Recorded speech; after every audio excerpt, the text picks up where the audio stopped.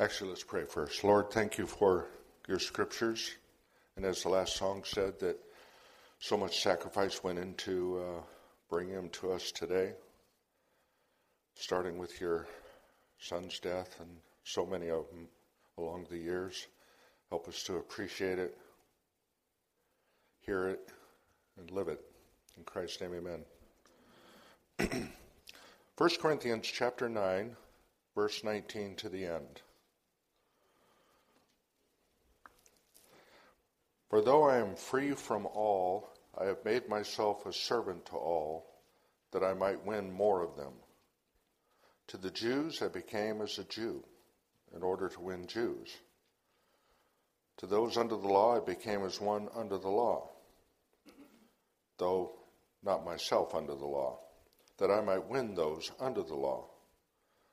To those outside the law I became as one outside the law, and not being outside the law of God, but under the law of Christ, that I might win those outside the law.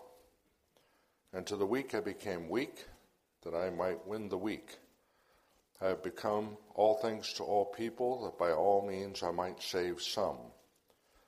I do it all for the sake of the gospel, that I may share with them in its blessings. Do you not know that in a race all the runners run, but only one receives the prize? So run that you may obtain it. Every athlete exercises self-control in all things. They do it to receive a perishable wreath, but we an imperishable. So I do not run aimlessly. I do not box as one beating the air, but I discipline my body and keep it under control, lest after preaching to others, I myself should be disqualified. It's the word of the Lord.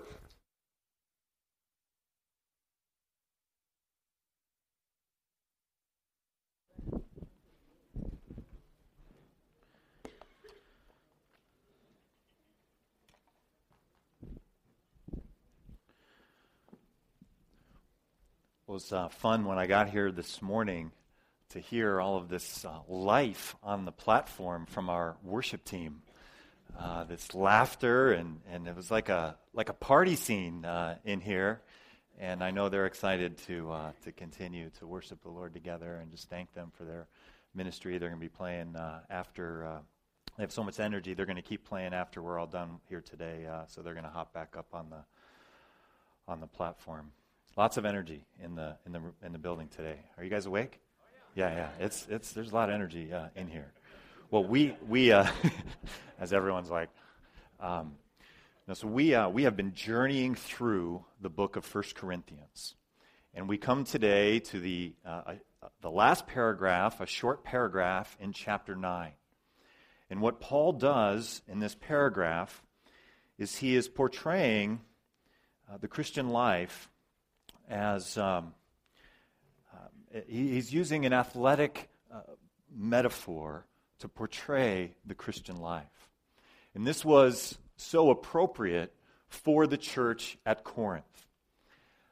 The church at Corinth, the city of Corinth, rather, not the church, but the city of Corinth would host the Isthmian Games. Isthmian, can you say that? Can I say that? Isthmian Games. These games would be the year before the ancient Olympics and the year after the ancient Olympics, which took place just west of Corinth in Olympia, the Olympics did.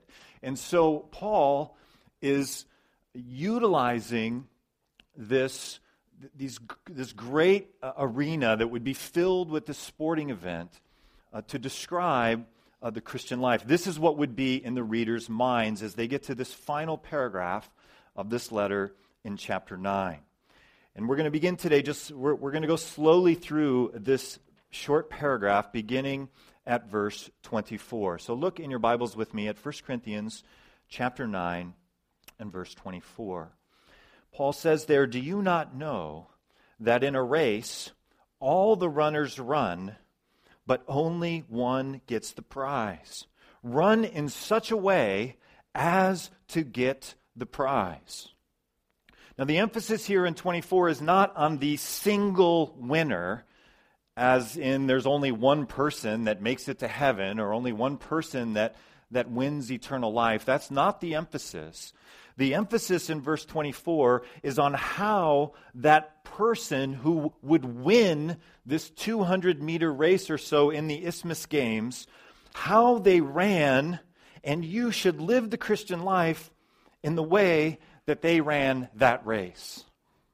With intensity, with devotion, with a single-minded focus, this runner would run.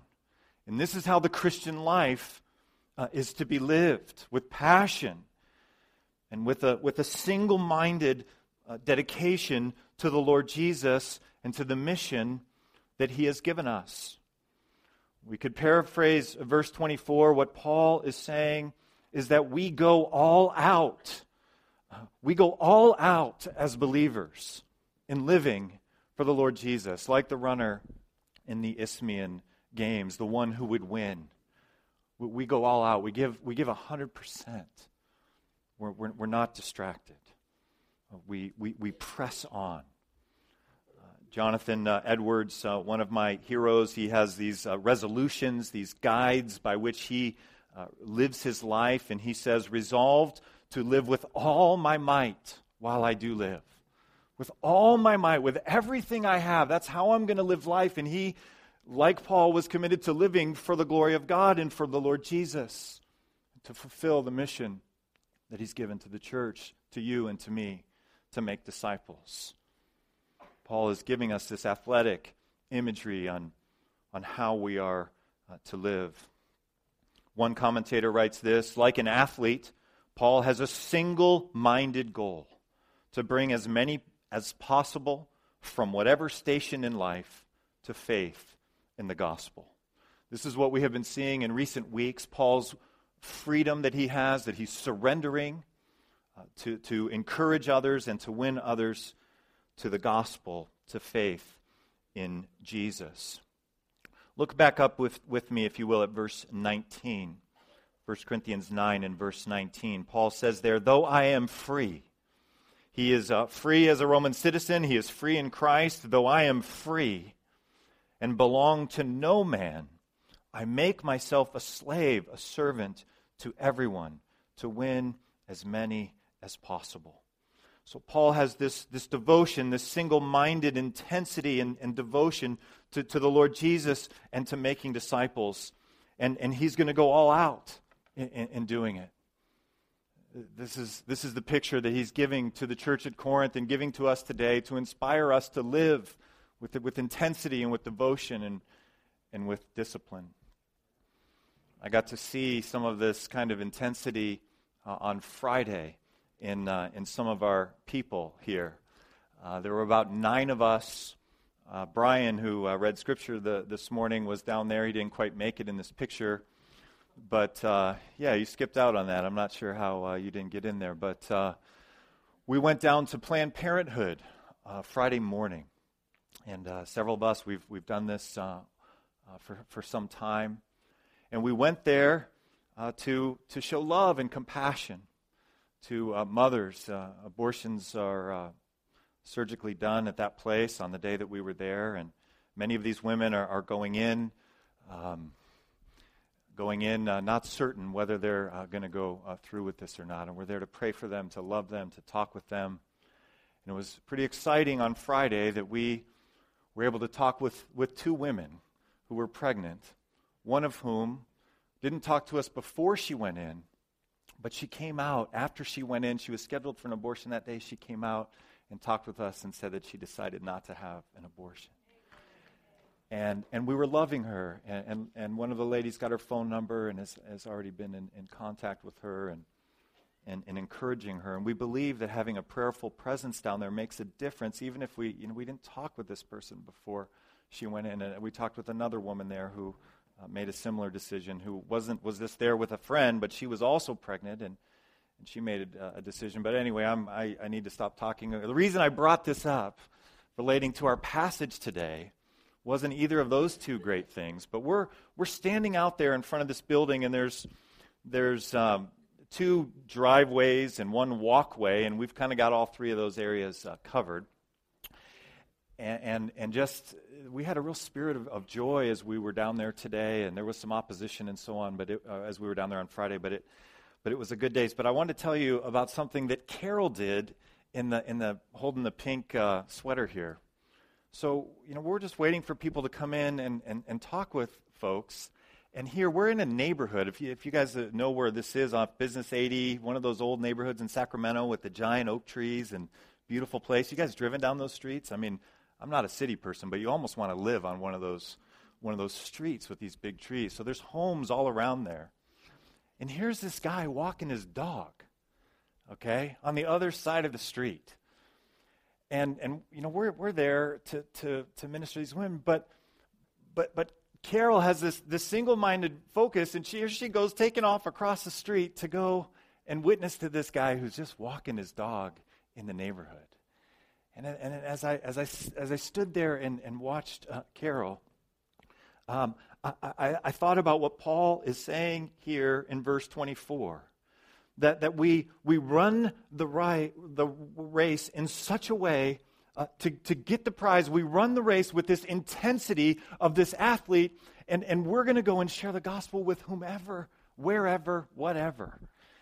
And I was just blessed by her ambition and talking with this guy. And I wish I could tell you that he came to know the Lord in some great story, but the reality is she went over to talk with this guy who was just out for a walk in the neighborhood, that he said he was kind of on the opposite side of things as we were, and he was for this clinic and what they were doing, and that he wasn't a believer. But she just returned that with love and with her smile and with grace.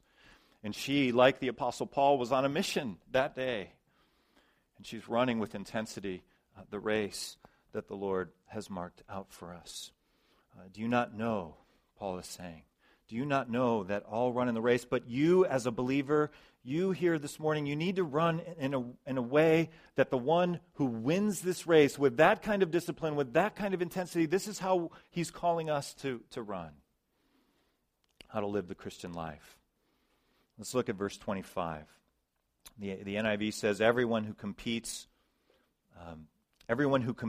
in the games goes into strict training. And that is a very free translation of that verse, so I'm going to put the NASB here up on the screen, or the ESV, which says, and everyone who competes in the games exercises self-control in all things. What Paul is getting at here, again, using this athletic imagery, that the athlete, the serious athlete that would be in these Isthmian games, he's exercising self-control not just in his athletic training, but in every sphere of life. It's an all-encompassing thing if you're going to win this race. It's not just your athletic training. And so the Lord is trying to show us this fruit of the Spirit, self-control, is to be demonstrated in all areas of our life, no matter what we are doing. It's not just when we are sharing the gospel or at church, but we are to exercise self-control. We are on at all times. So we could say that there are no timeouts in the Christian life. And by that, I don't mean that we don't rest. We don't rest one day in 7, or that we don't take vacations. What I mean is that we are always on, even if we are resting, even if we are vacationing. It is to renew ourselves so that we can live unto the Lord Jesus. We are to exercise self-control in all things, in all areas. There are no timeouts. Another commentator writes this. He says, an athlete goes through anything, both effort and abstinence, to win, because he or she has an eye on the ultimate goal of glorifying the Lord Jesus and of being on mission and making disciples. This is how it translates this athletic imagery into the spiritual life, the Christian life. We need to have our eyes on the ultimate goal as an athlete would in winning the race. Another commentator says athletes who competed in the games in Olympia had to swear an oath confirming that they had abstained from wine, meat, and relations in the previous 10 months.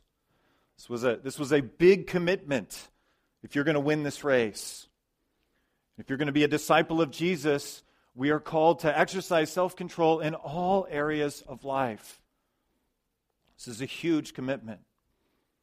1 Corinthians 10:31, whether we're eating, whether we're drinking, whatever we are doing it all for the glory of God. No matter how simple our daily tasks seem to be, we're doing them unto the Lord. Whether we're eating, whether we're drinking, whether we're sleeping, whether we're vacationing, whether we're sharing the gospel with a friend, we're doing it all for His glory. There are no timeouts. Second part of verse 25, take a look at it with me. It says, they do it to get a crown that will not last. The athletes in the Isthmian Games, they do it to get a crown that will not last, but we do it. You see that plural there? It's not focusing on just one person finishing the race, obviously, but we as believers, as the children of God, we do it to get a crown that will last forever. So our goal is heaven. Our goal is heaven. Their goal is to win that 200-meter race. Our goal is to hear, well done, good and faithful servant, to cross that finish line and to be with the Lord. Going back to the athletic imagery, I came across pictures of the crowns or the wreaths that were given in those days. What they look like. The one on the left there is what was given at the Isthmian Games, and on the right at the Olympic Games. I have to say I really like the improvement to gold medals. I'm not sure how excited I would be to have that around my neck or my head. I mean, that would just feel nasty, have that thing on me. I'm not exactly sure how they wore that. This image was an image that was known in Corinth. The kind of person who got that, it didn't happen without discipline, without intentionality, without focus, without determination, without sacrifice. Paul is conveying this to us, that it takes this kind of effort, that it takes this kind of energy to follow Jesus and to cross the line. We do it to get a crown that will last forever. Our goal is heaven. Let's look at verse 26. Verse 26, therefore I do not run like a man running aimlessly. I do not fight like a man beating the air. How outrageous would it be to go into that arena in Corinth or in Olympia, see somebody line up to run this race, and they just start to run all over the field or all over the place. And then Paul shifts to this image of boxing, another one of the events in that day and today.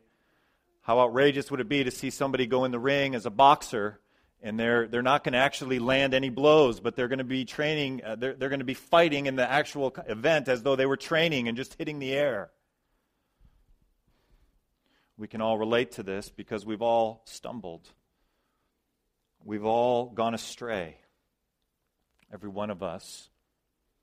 We backslide, we sin, we kind of zigzag around in the Christian life, and we're not pursuing the glory of Jesus and the mission of making disciples in our lives.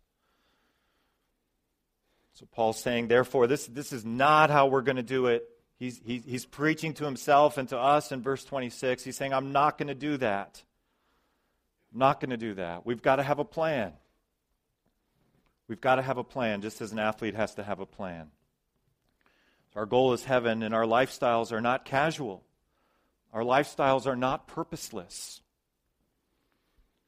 We need a lifestyle that resembles the training, the intensity of an Olympic athlete or an Isthmian athlete. So this is where preaching gets hard. It's very easy to become a legalist. I don't know what sort of training you need to do. I want to mention 4 things very briefly about the kind of training, about what we need to be doing to be obedient and to show our love and devotion to the Lord Jesus in the way that we're being admonished, in the way that Paul is admonishing himself and admonishing the church at Corinth. So number 1, we need a plan to be on mission. We need a plan to be on mission. We're not all called to be church planners like Paul is. The guy just lived a crazy life. We're going to look at more of that in just a moment. We're not all called to live that kind of absolutely outrageous and crazy life, not knowing where you're going to sleep, foregoing a family, foregoing a wife, just going to one area, sharing the gospel with some people, getting some elders appointed, and then getting them going and getting out of there and going to another area. That's what Paul did.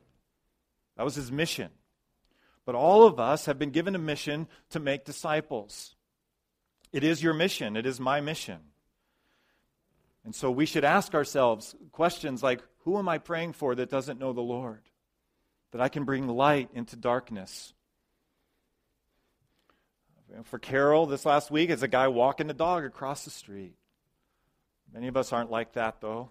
I'm not trying to say we all need to be going down there, but we all have different areas of life that God has strategically put us in. And the rhythm of the gospel and the good news of Jesus is to be lived out in the rhythm of your life wherever he takes you day in and day out. So how do we respond to a passage like this? We don't just respond like, oh, this is cool imagery. How am I going to be a disciplined athlete for the Lord Jesus? We need to be on mission. We need to be pouring our lives into other believers. You should be asking yourself, who is it that I'm spurring on to love and good deeds in the faith? So that's number one. Our lifestyles are not to be casual and purposeless. Number one, we need a plan to be on mission. Number two, we need a plan for daily intake of God's Word. If we're going to grow to love Jesus, we need to know about him and about the gospel and about what he expects of us and how he wants us to live. I heard a pastor once say, and I'm just going to say what he said right now. He said something like this, if you don't have any plan, you're sitting here today and you know Jesus and you love him and you have no plan for God's Word getting into your life every day, just start today saying, Lord, I'm going to spend 15 minutes a day, today, starting today in your Word. Start in Matthew, you could start in Genesis, you could read a chapter, you could just read a paragraph. That's a place to start if you don't have a discipline, if you don't have the kind of training. Paul is saying that believers in the Lord Jesus would have 15 minutes a day as a place to begin in the Word or whatever. Again, I don't know what you need or where you are. We need a plan for praying. We need a plan for getting alone with the Lord Jesus. We need to be alone with him. Morning, evening, meals. When is it? What is your plan? We need a plan to be in fellowship. I mentioned just moments ago how it's hard to see our love for one another in this context in a large gathering where there's not time for a whole lot of interaction. That's why it's so important that we're part of a smaller group of believers who know us, where the Word of God and the gospel is spoken into our lives, and we love one another and we care for one another, and we're on mission together even. We've got 4 small groups right now, some more going to be starting. We've got 2 on Sundays, 1 on Thursday, 1 on Friday. If you're not part of a small group of believers where you're spurring one another on toward love and good deeds and praying for one another, you need to be a part of a group. He's not designed us to go this road alone. Designed us to go together. It's so sweet. I love my small group. I love my brother. I love all of you. But I know them in ways that I don't know you. So we spend a lot of time together and we end up doing other things together. Our lifestyles are not to be casual. They're not to be purposeless. We're not to be boxing the air or running around aimlessly. Final verse here, we're going to spend some time on this one in verse 27. There's controversy here. Look at verse 27. Paul says, no, I beat my body, the NIV has it, or I discipline my body, and I make it my slave, so that after I have preached to others, I myself will not be disqualified. So there's a couple controversial things here. First is this idea, the NIV brings this out in the English, in their version, as I beat my body. And I think that's an translation, if you will, overly severe. Discipline, the ESV has discipline that's maybe a little bit too weak, but better. The idea is I discipline my body to the point of suffering and pain like an athlete would to serve the Lord Jesus. The idea is not I get merit and I'm going to intentionally bring harm to my body in some way. And I'm going to get brownie points with God because, I really chose this hard road, that kind of thing. No. It's the idea that I am willing to endure suffering as part of my discipline for the sake of the advancement of the gospel. And in the context of Corinth here, in fact, let's just turn back chapter 8 and verse 13. Chapter 8 and verse 13. Paul says there, don't you know that those who work in the temple get their food from the temple, and those who serve at the altar share? I'm sorry, I'm reading the wrong thing. Yeah, you all knew that. I'm the only one that didn't know it. 8:13. Therefore, if what I eat causes... My Bible's so folded up here, I can't even read the numbers. Therefore, if what I eat causes my brother to fall into sin, I will never eat meat again, so that I will not cause him to fall. Paul, this is one example of what it means to discipline my body. He's not going to eat meat anymore. There's consequences from that. He's saying, I'm willing to not eat meat because of the weaker brother or sister and the idolatry, and they're going to be tempted and going back into this temple worship and idol worship and prostitution. And so for their sake, I'm not even going to eat meat. So again, what is Paul referring to when he says, I discipline my body, I endure suffering and make it my slave? I think he's thinking of things like we talked about a few weeks ago where when he was in Thessalonica, he says, I worked night and day, working with his hands, making tents, being a seamster, right? Is that the word? I struggle with that word if you use it. He refused payment for being a pastor, being an evangelist, being a missionary, and he's working night and day, and his body is stressed out. He's working night and day because he doesn't want to give those who would think he is doing this to get money. He's wanting the gospel to penetrate those who it might not otherwise penetrate, so he's foregoing a salary, and he's staying up late at night, and he's working night and day. He is living like an athlete for the Lord Jesus. Gospel advancement sometimes calls for bodily suffering. It calls for bodily suffering. That's what this verse is saying. I'm not seeking the suffering. I'm seeking to advance the gospel, and if it involves bodily suffering, I am willing to do that, and we might expect that. So that's the first part that's controversial in verse 22. The second part that's controversial is the end. He says, I discipline my body and I make it my slave so that after I have preached to others, I myself will not be disqualified.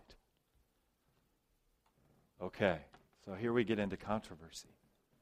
Disqualified from what? I think Paul is speaking about salvation. He's speaking here about hearing, well done, good and faithful servant. The whole context here is about taking the gospel to others, and that Paul would share in it.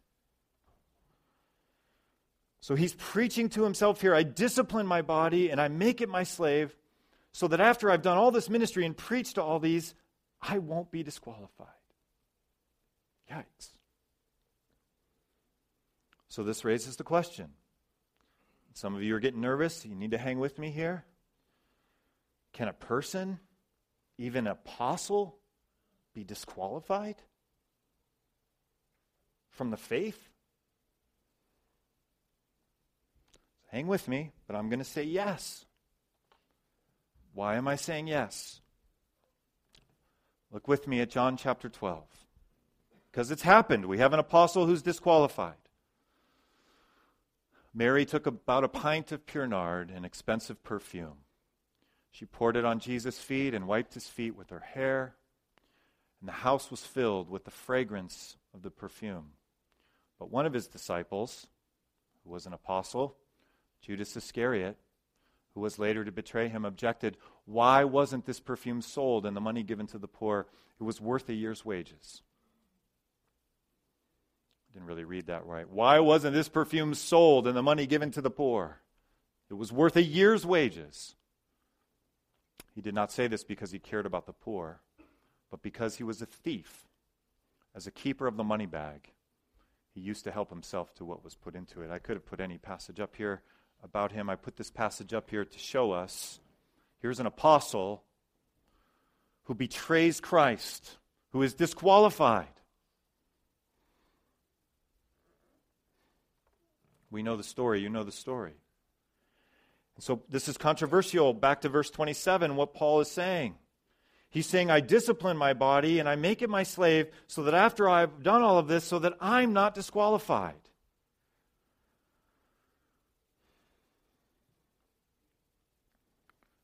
One commentator writes this: it would be wrong to dismiss or minimize Paul's concern by suggesting that it is merely hypothetical or relates only to rewards and not to salvation.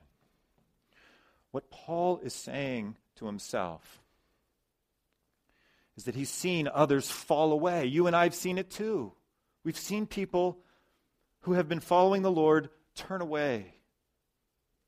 So he's saying to himself what he's going to write in the next chapter, chapter 10 and verse 12. So if you think you are standing firm, if you think you've got it all together, Christian, in your life, be careful.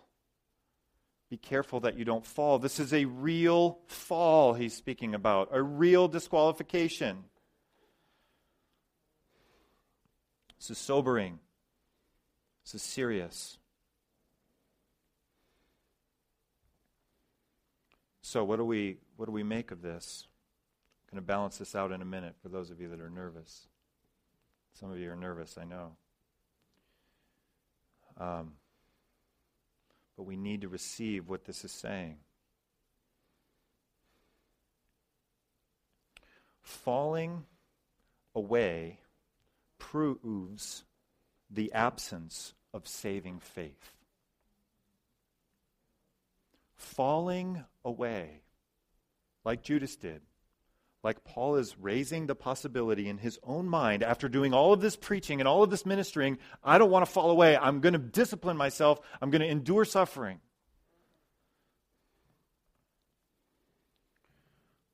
Falling away proves the absence of saving faith. Just as persevering proves the presence of saving faith. Persevering proves the presence of saving faith. So I'm saying two things in tension here, because the Bible's saying it. One can be disqualified. Can someone lose their salvation? The answer is no. If we fall away, we prove that we did not have saving faith. If we have saving faith, we are going to persevere. Does that mean that we never backslide? Does that mean that we don't struggle with sin? Of course not. We've all backslide. What's the past tense of backslide? Backslidden. Thank you, church. I like it when you help me out. We've all backslidden. Or something like that. We've all been there. We know some people, some of you, maybe you're there right now. Happens to some people for long periods of time. This passage is screaming out that you would come back, that you would not be disqualified. This is what life is about. This life is a vapor, and it's going to be gone, and eternity is going to go on forever and ever and ever. And that's the focus in this passage. The finish line in the race is glory, the new heavens and the new earth in the presence of Jesus. We need to live for that.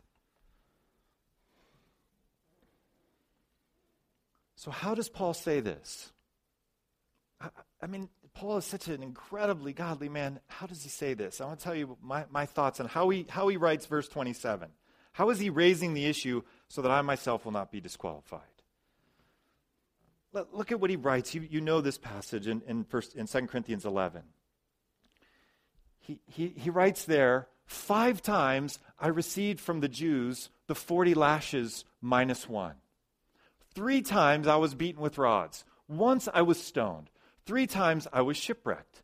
I spent a night and a day in the open sea. I have been constantly on the move. I have been in danger from rivers, in danger from bandits, in danger from my own countrymen, in danger from Gentiles, in danger in the city, in danger in the country, in danger at sea, and in danger from false brothers. I have labored and toiled and have often gone without sleep. I have known hunger and thirst and have often gone without food. I have been cold and naked. Besides everything else, I face daily the pressure of my concern for all the churches. Who is weak? And I do not feel weak? Do you think Paul ever felt like leaving the faith? Do you ever think he felt like, I am tired of coming this close to capital punishment by being whipped? Do you think as he writes verse 27, when he says, no, I discipline my body and I'm going to make it my slave, because after I've done all this ministry, I'm not going to be disqualified. I'm going to stay the course.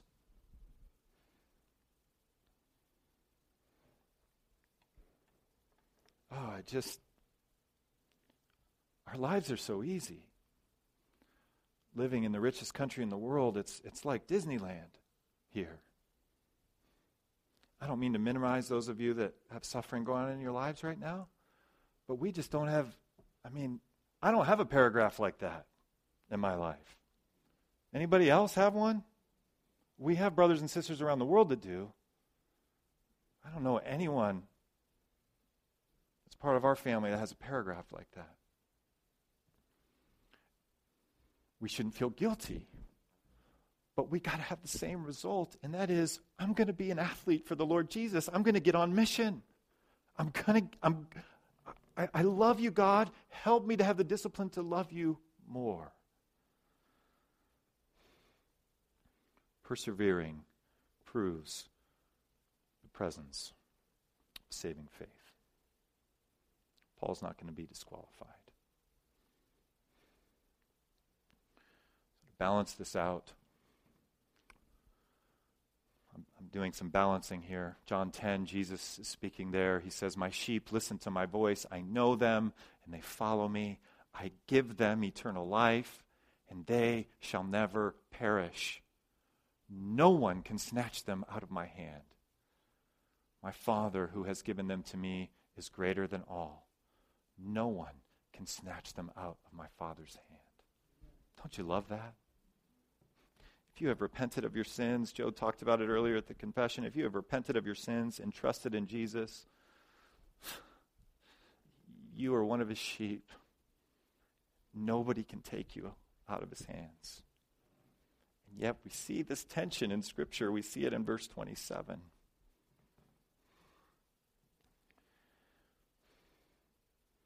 And if we're like Paul, even though we're not going to experience in this Disneyland of a country we live in, we're not going to experience what he experienced when it comes to suffering, we can experience that tension of fear, of living before the Lord, balanced with the assurance of knowing that we're one of his sheep.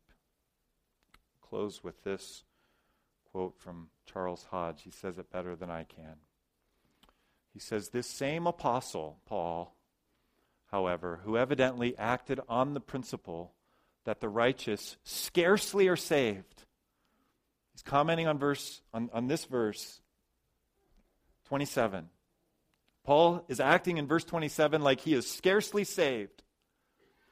But at other times, Paul breaks out in the most joyful assurance of salvation and says that he was persuaded that nothing in heaven, earth, or hell could ever separate him from the love of God. the one state of mind, the verse 27 state of mind, is the necessary condition of the other, of the Romans 8. Nothing can separate us from the love of God in Christ Jesus. It is only those who are conscious of this constant and deadly struggle with sin. I think Paul's constant and deadly struggle with sin in this paragraph is, I am tired of my body being beaten. And his temptation is to quit the race, not just to run aimlessly, but to get out of the arena. But he's saying no. Paul's saying no, I'm going to discipline myself. It is only those who are conscious of this constant and deadly struggle with sin to whom this assurance is given. We are given assurance when we think and we live like this. Let's bow our heads and pray. Father in heaven, we thank you for the example of Paul. We thank you for his honesty. We thank you for his willingness to sacrifice. And Lord, I want to pray for those of us here who might be feeling pretty lame right now. We know that the enemy would want us to leave this place today feeling lame. But we pray that we would feel confident, that we would feel motivated by love for you to be disciplined and to live the Christian life like an athlete would train for the Olympic Games or the Isthmian Games. Lord, I pray for each one of us here that you would help us move in some way today. We've covered a lot of ground. But at the end of the day, I pray that each of us, as the Holy Spirit is working even now and as we're about to sing, that each of us would move in some direction closer to you, more advanced in our training, not to win brownie points, but so that you would be glorified in our lives and that the light would go into darkness. Lord, we pray increasingly that our church would have this mindset, that we would be full of athletes, training with seriousness, ready to finish, to cross the line and hear, well done, good and faithful servant. We pray in Jesus' name.